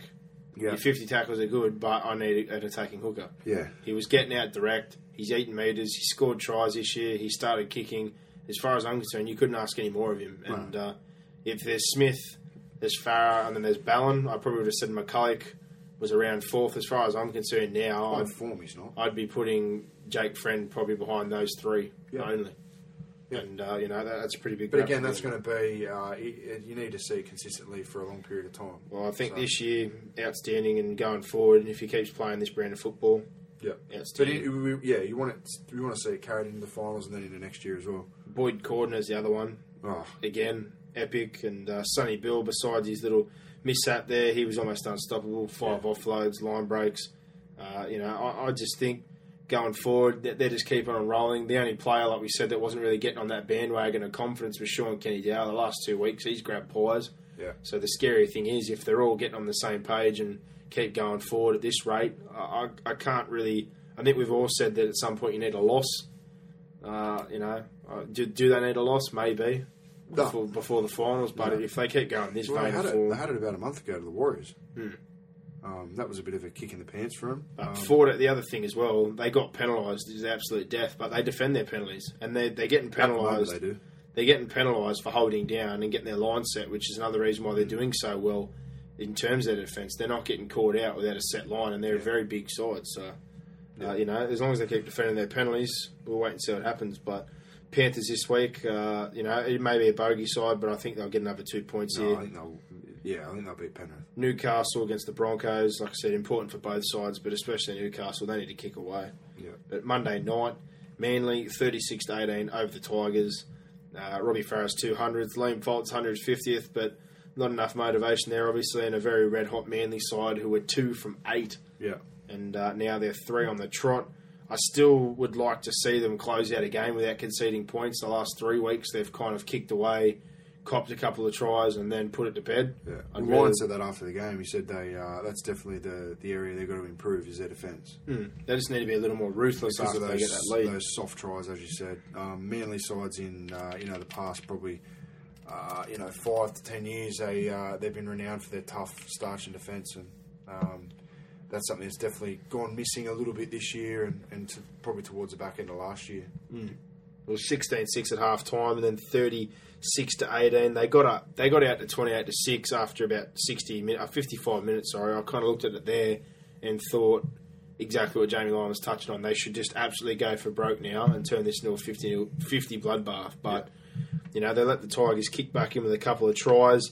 I'm not saying at any point they were looking like they were going to get rolled, but it's just kind of disappointing. They've pushed themselves into the third spot, which is well and good, but from a coaching point of view, good old Angry Jeff, I'm sure he'd like to see him kick on with the result and not concede those points. No, for sure. But, they posted 36. They don't have a great record out at Campbelltown. It's a tough place to go Monday night. Tigers, obviously, with the motivation of Farah and Fulton.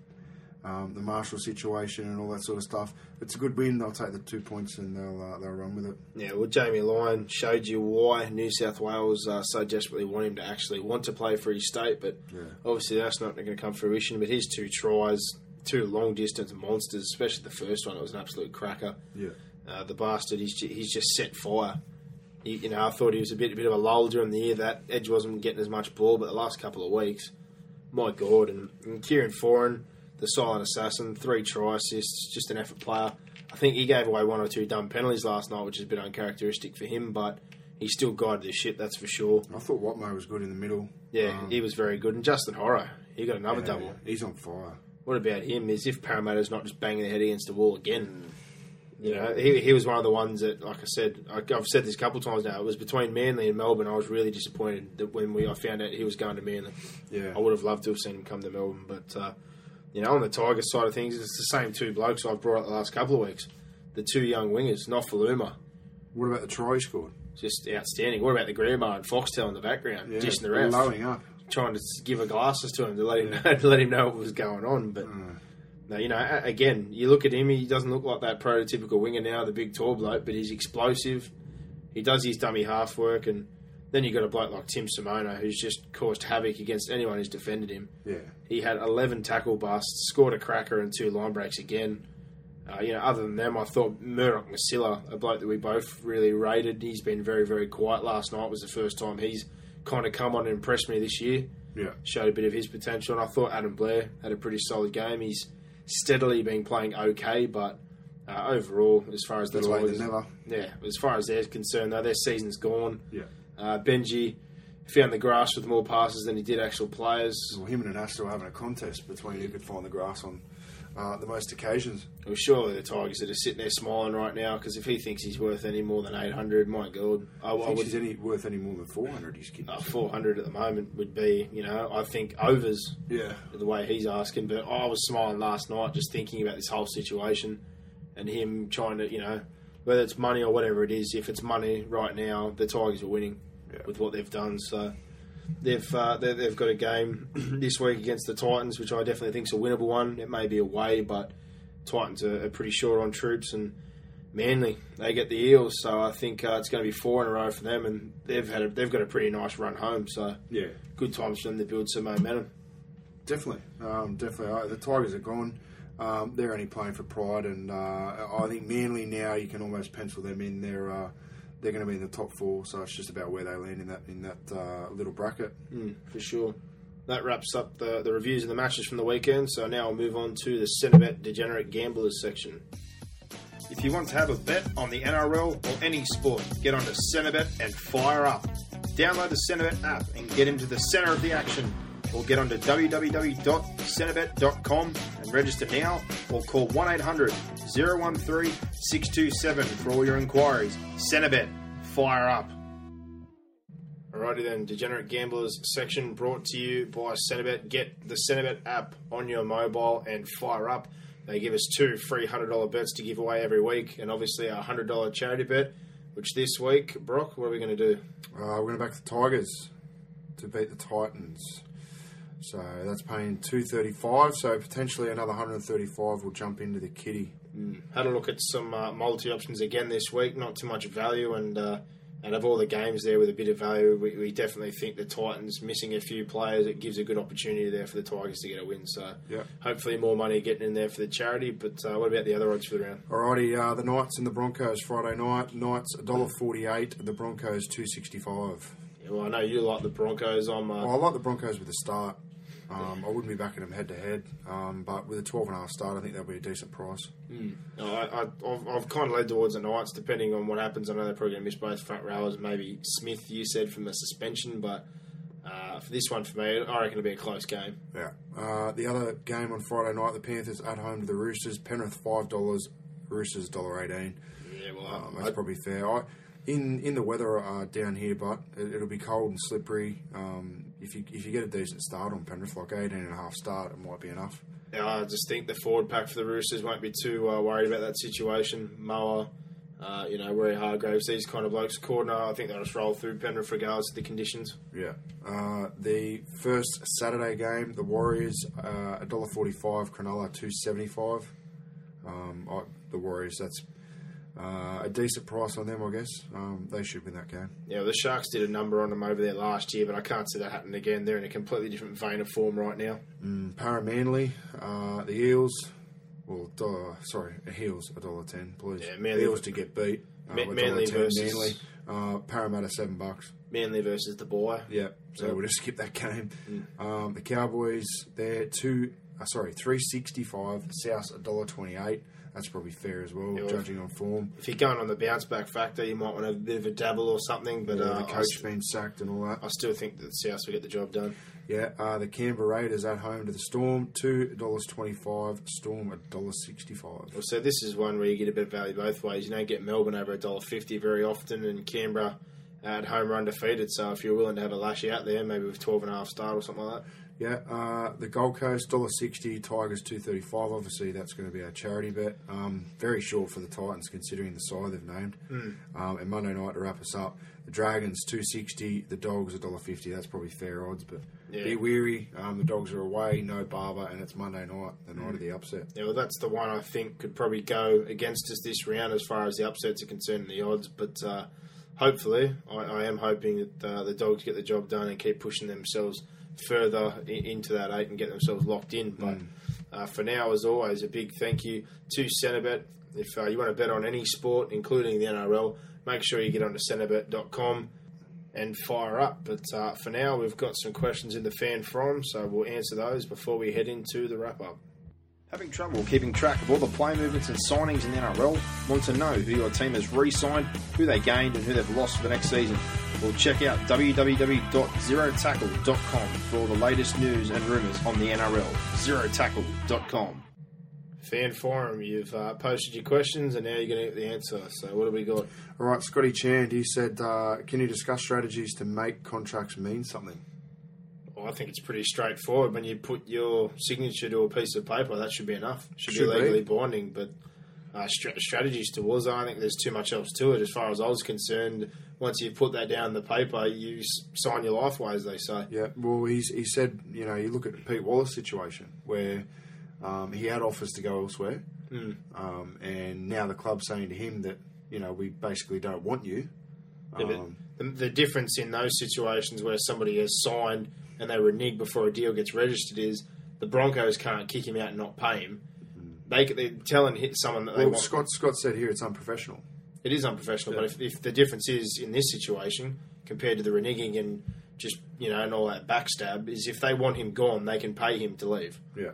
That's the only way out. So, yeah, it may hurt. It is a bit unprofessional, but at the end of the day, Peter Wallace is going to get paid one way or another. Yeah. Because if he can't find a club or he doesn't want to go anywhere, the only way for Brisbane to part ways is to pay out the rest of his contract. Yeah. So, I thought if you're talking more about like a Papali situation or something like that, that's more what I'm getting at, where you put your signature to a piece of paper, you've given your word, you've gone to that meeting with your manager and a club, and then all of a sudden you will go, oh, yeah, don't worry about it. Yeah. As far as I'm concerned, when something's on paper, it's legally binding, it's done and dusted. But the Wallace situation, if a club doesn't want someone, they have to pay him out anyway. So as long it may be a bit hurtful and they may have did a backflip. Prince is now in the same situation as well. Still going to get paid, though. Yeah. They're not losing out. But then again, long term, for Prince, he's going to retire, obviously, or he's going to go to England. But for Wallace, he probably wants another NRL contract. It can affect him getting a contract elsewhere if he does stay or can't get signed elsewhere this year.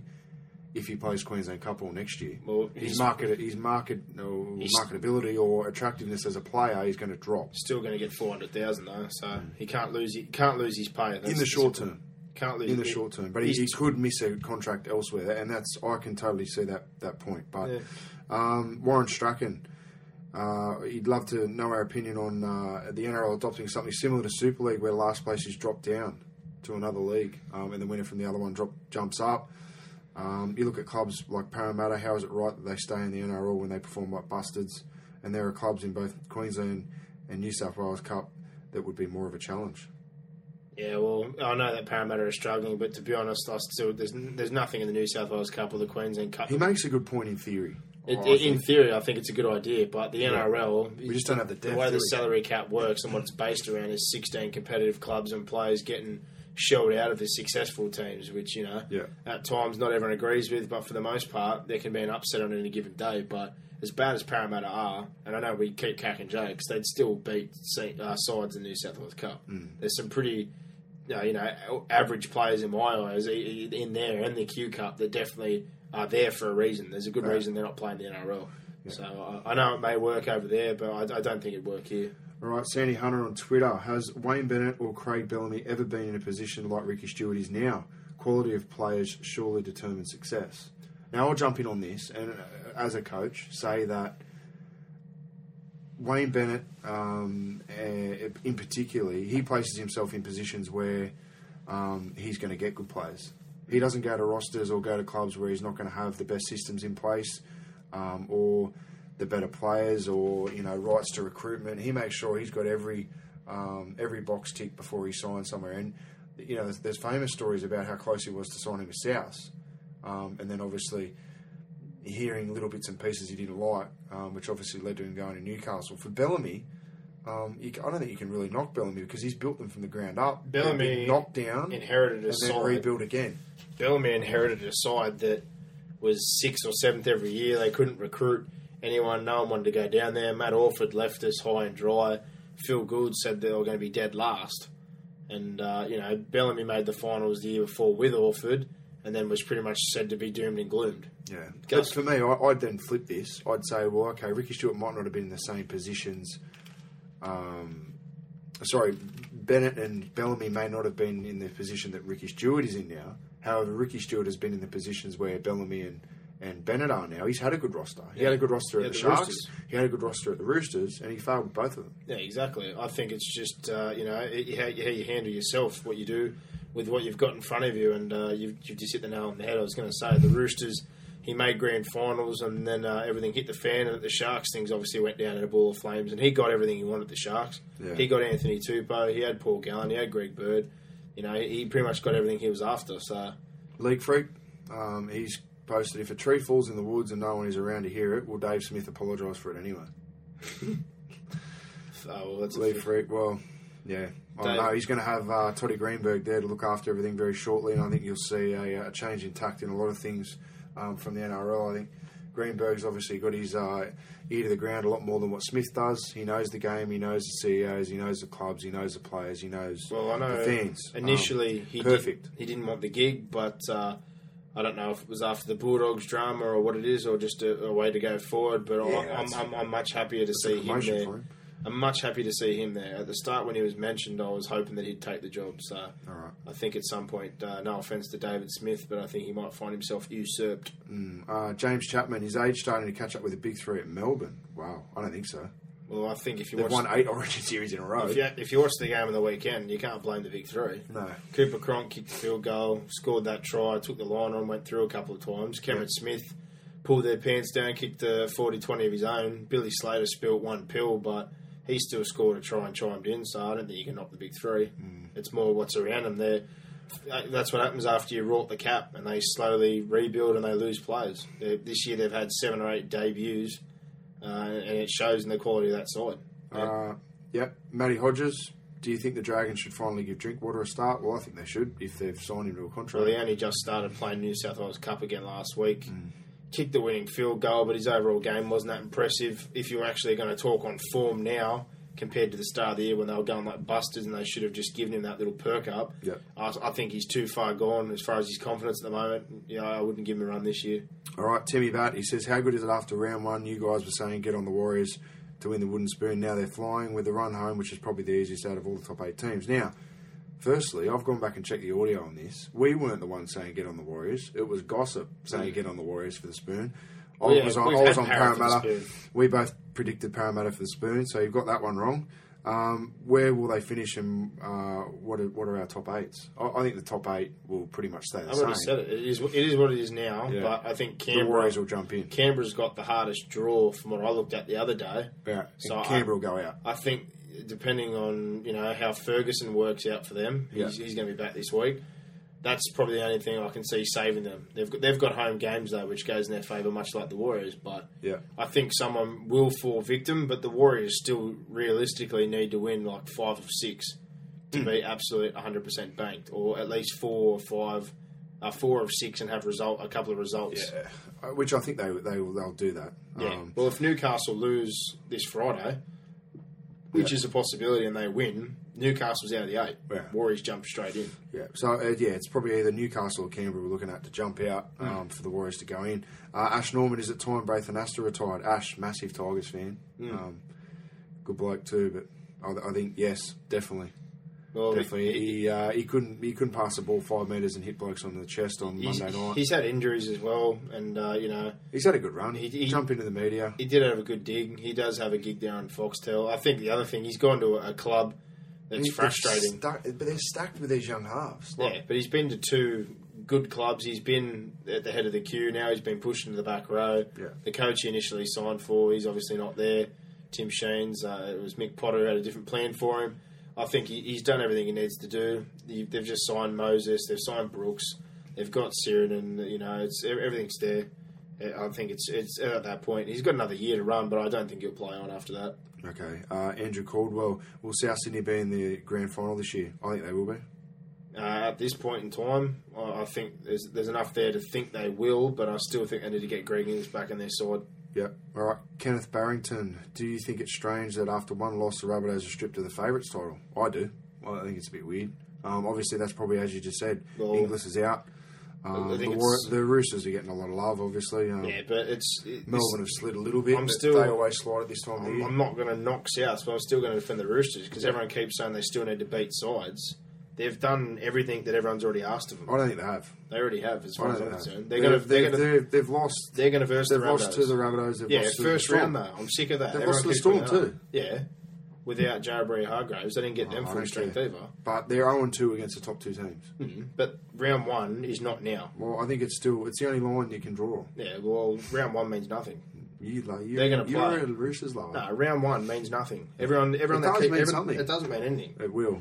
You can't go on it. Souths had been together for a year. They're all justified. Brand new team, brand new coach. After a couple of weeks when they kicked into gear, and since then, they've put more teams to the sword than Souths have. So as far as I'm concerned, when they play in a couple of weeks' time, when they beat them then, more than happy to justify it. But so you'd rather draw a line through form that they've bashed crap teams than their actual head-to-head meeting? They've been winning. They haven't lost many games. They've only had one lot less loss than Souths. Souths are well ahead of Souths lost to the Sharks as well. Yeah. So if you want to talk about just general form as things got going, the Roosters lost to Canberra. Yeah, and I'm just saying at Canberra, who undefeated at home. Canberra rubbish. So you get on it. We'll agree to disagree. Round 1 to me means nothing. Souths are the team. It's round 26. I think they do play. Yeah, they do. That's when you'll get your indication. Yeah, exactly. I agree. But the only line in the sand right we've got now, to draw on at the moment is round 1. All the bloodbaths. Or whenever they played Melbourne. All the bloodbaths. 4 Origin players. Jake Friend coming forward. Sonny Bill Williams in their team. They've got a bench that's loaded up. They give away the most penalties. They can't force dropouts. They've got the best defence in the comp. See. They've got the best defence in the comp. Justin Nixon. Warriors run home looks like that on paper, bar Manly away. But a few teams they play our bogey sides. You wouldn't want it to come down to last round against the Dragons, as they have not beat them away for nearly 13 years, I think. Hope I'm wrong, though. Their points for and against is an issue for the Warriors. Well, it's not if they keep winning. No. It's not going to be. Win is simple as that. They've obviously got a great run home. They just need 4 to keep home winning. games. 4 games in New Zealand is enough for me to kind of look at them and think, they're in a pretty good position. On the form they're playing with now, if that continues, they make the 8 simple. And no injuries. And they'll have positive for and against because they'll dust a few sides in that time. Hit their Sampat. When Josh Hoffman first came in to replace Hunt, he was a great fullback. He kept the defence on the back foot and always made the back line of all the rest of the Broncos look smooth. Could we see Hoffman wearing the number 6 jersey anytime soon, especially if Mr. Gossip rumour come true about Barber at the Broncos next year? No. He can't ball play. He can't play 6. That's why he got pushed out of the way for Norman to play fullback. No offence to him. He'll be back on the wing. He's an absolutely outstanding ball runner, but the reason he did get pushed out of the way is simply the fact that he can't ball play. So, most definitely not. I'd agree with that. He needs to be playing 1, or if not, centre or wing at best. After the way he played on Friday night, I just scratched my head, and I said it from the start of the year. I wouldn't have had Corey Norman. Yeah, but if they buy Barber, he's going back from the start of the year. Like Griffin, he's got questions to be answered. We've all said that. Norman should have been 6 with one of the other two. Yeah. But it didn't happen, so... I don't know. There you go. Moving forward, though, that was always what should have happened. Norman's not going to be there, so why'd you punish Hoffman for it? It's just stupid. Yep. Alrighty, that's us. Well, that's the fan forum, so we'll wrap things up.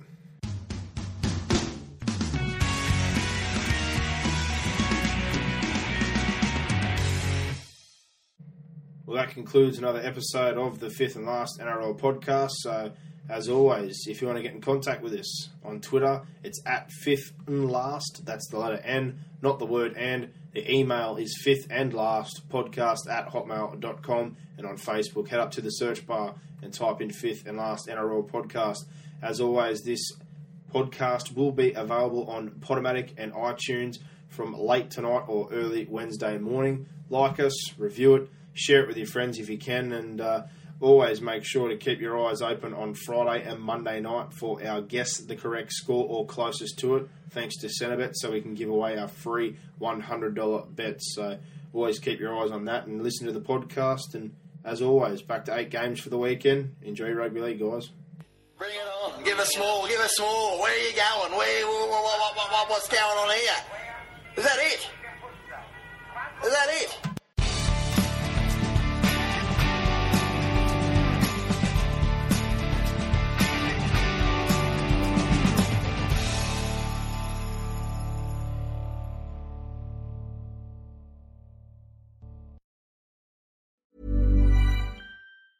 Mom deserves the best, and there's no better place to shop for Mother's Day than Whole Foods Market. They're your destination for unbeatable savings, from premium gifts to show-stopping flowers and irresistible desserts. Start by saving 33% with Prime on all body care and candles. Then get a 15-stem bunch of tulips for just $9.99 each with Prime. Round out Mom's menu with festive rosé, irresistible berry chantilly cake, and more special treats. Come celebrate Mother's Day at Whole Foods Market.